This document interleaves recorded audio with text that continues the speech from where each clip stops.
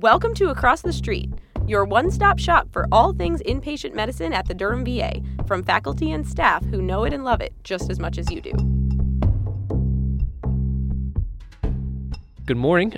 My name is Ryan Owenby, and I am the one and only clinical pharmacy specialist in emergency medicine at the Durham VA Medical Center.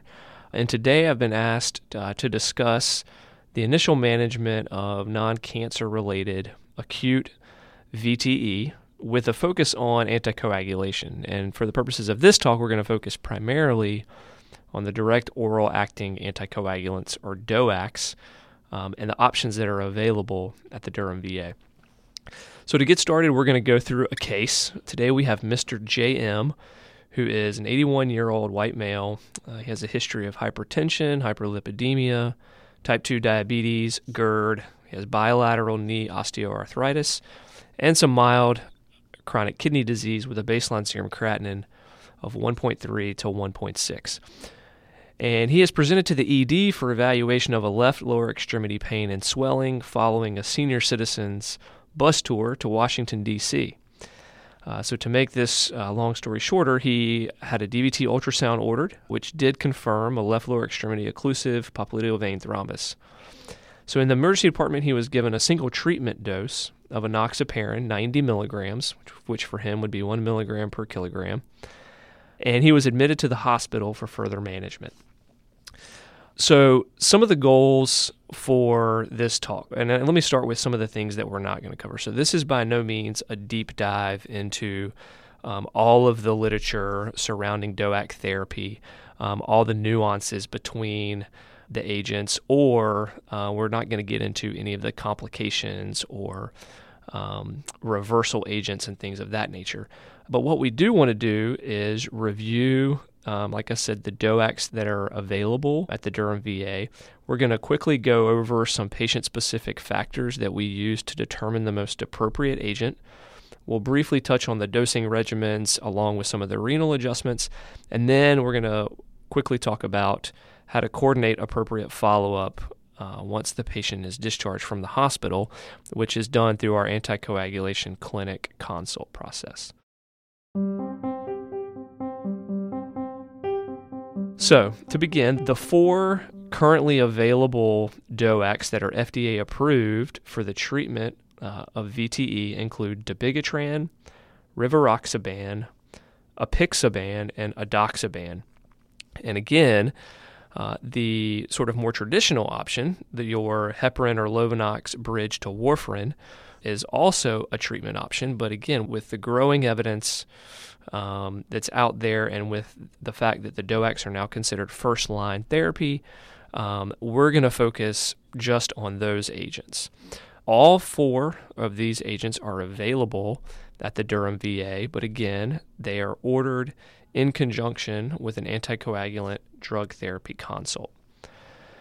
So, one of the first questions that often comes up is, which agent is best for my patient?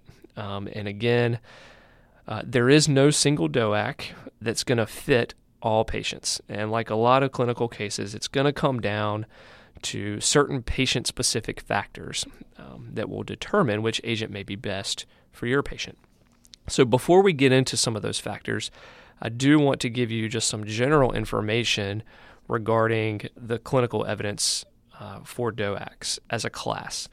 So one thing to remember is that there are no head-to-head trials that compare the individual DOACs, okay?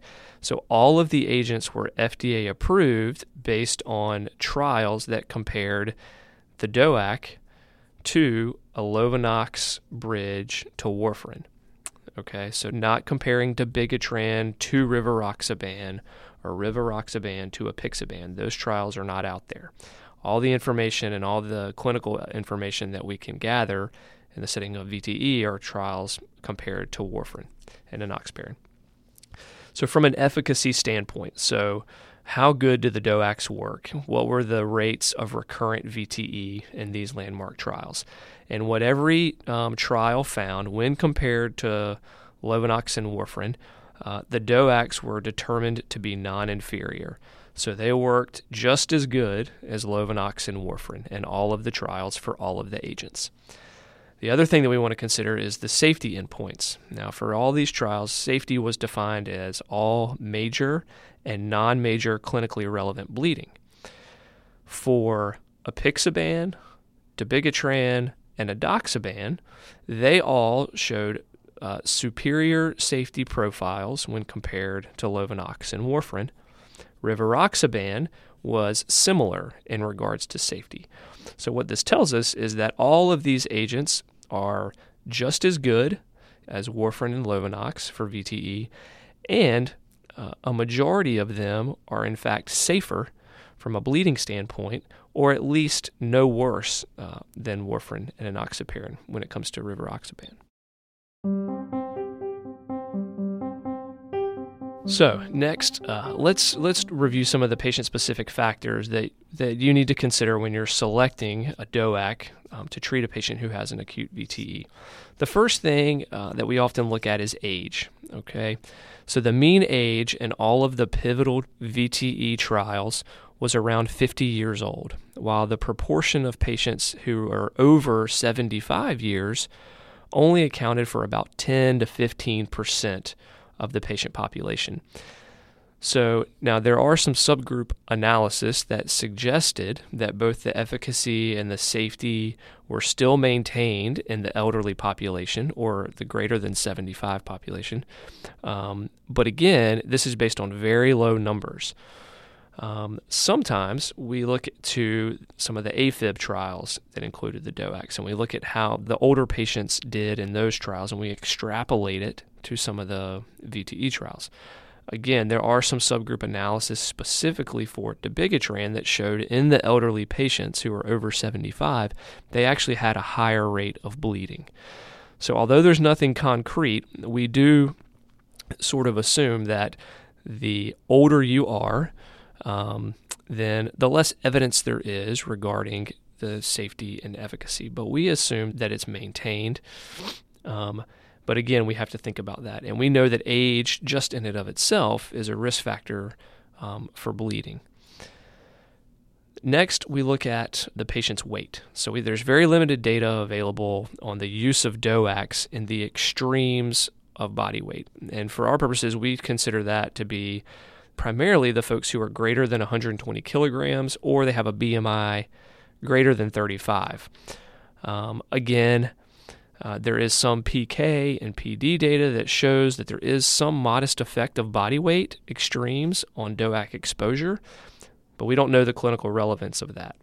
Again, there's subgroup analyses of obese patients in some of these trials, and again, the DOACs appear to be generally safe and effective. However, again, very limited data.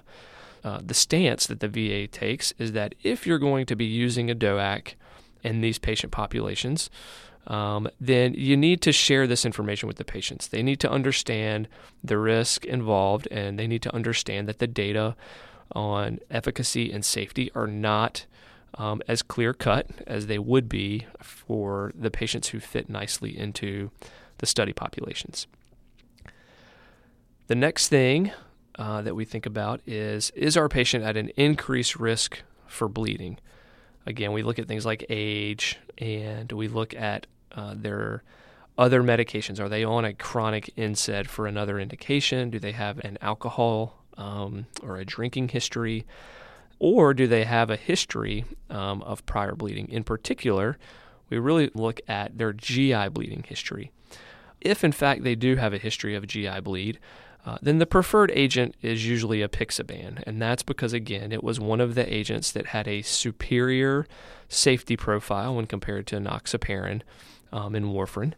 And as we'll talk about in just a minute, it is the agent that is least reliant on renal clearance. And again, if we're looking at age and things, and as people get older and their renal function declines, then you want an agent that maybe is not so reliant on renal function.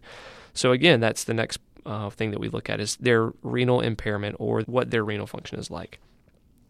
All the DOACs undergo some level of renal elimination, and in general, they're typically avoided if a patient's creatinine clearance is less than or equal to 30 mils per minute.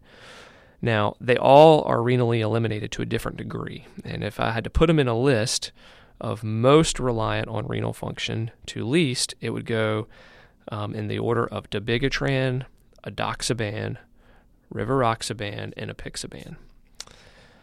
Now, the final thing to consider is compliance and maybe some storage issues. So compliance is key with DOACs. Unlike warfarin, it doesn't build up in your system.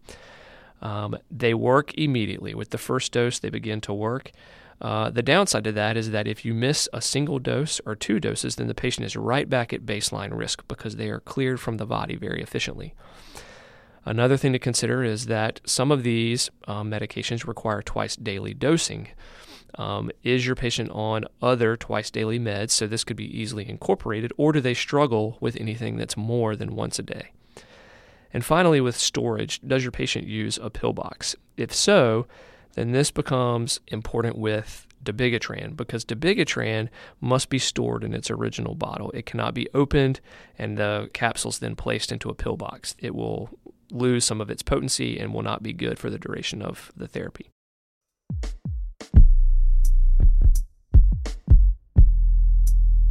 So now we're going to go over some of the dosing guidelines. And what's key to remember here is that the DOACs are dosed differently when you're treating VTE versus how they're dosed when you're treating a patient with AFib. So one of the first key points is that both dabigatran and edoxaban require at least 5 to 10 days of an injectable anticoagulant prior to starting oral therapy. In other words, they require 5 to 10 days of Lovenox before you'd start oral therapy. Now, this seems to defeat the purpose of putting someone on a DOAC to begin with, right? Oftentimes, the reasons we like these agents is because they don't require the injections up front.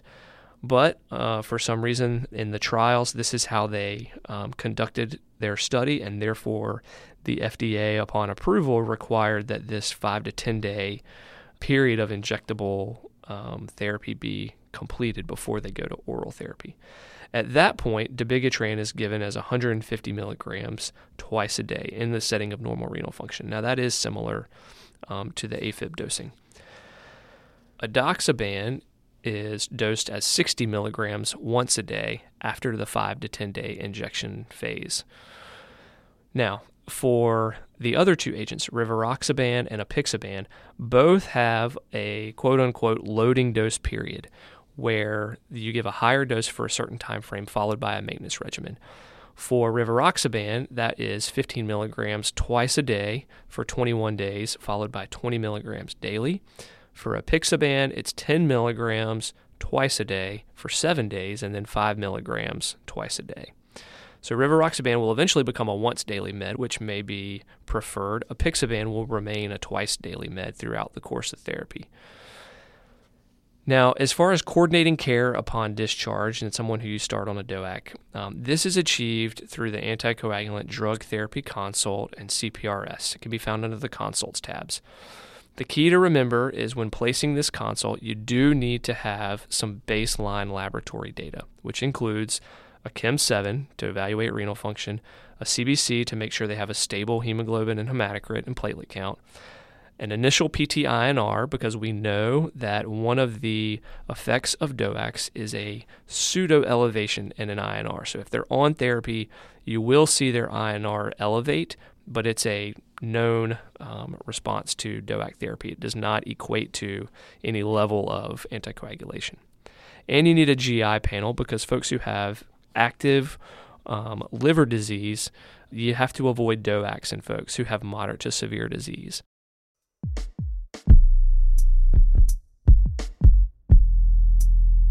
So, to conclude, we're going to jump back to our case. So JM is ready for discharge. All of his baseline labs are within normal limits, and on the day of discharge, he has a serum creatinine of 1.5, which gives us a creatinine clearance for him of around 35 mils per minute. So close to the cutoff, but still seems to be within acceptable limits. His most recent weight was around 90.2 kilograms, so we're not dealing with a patient in one of those extreme weight categories. We also notice as we review his maintenance medication list that he takes several twice-daily meds for his hypertension and type 2 diabetes, so he may be okay with adding another twice-daily med.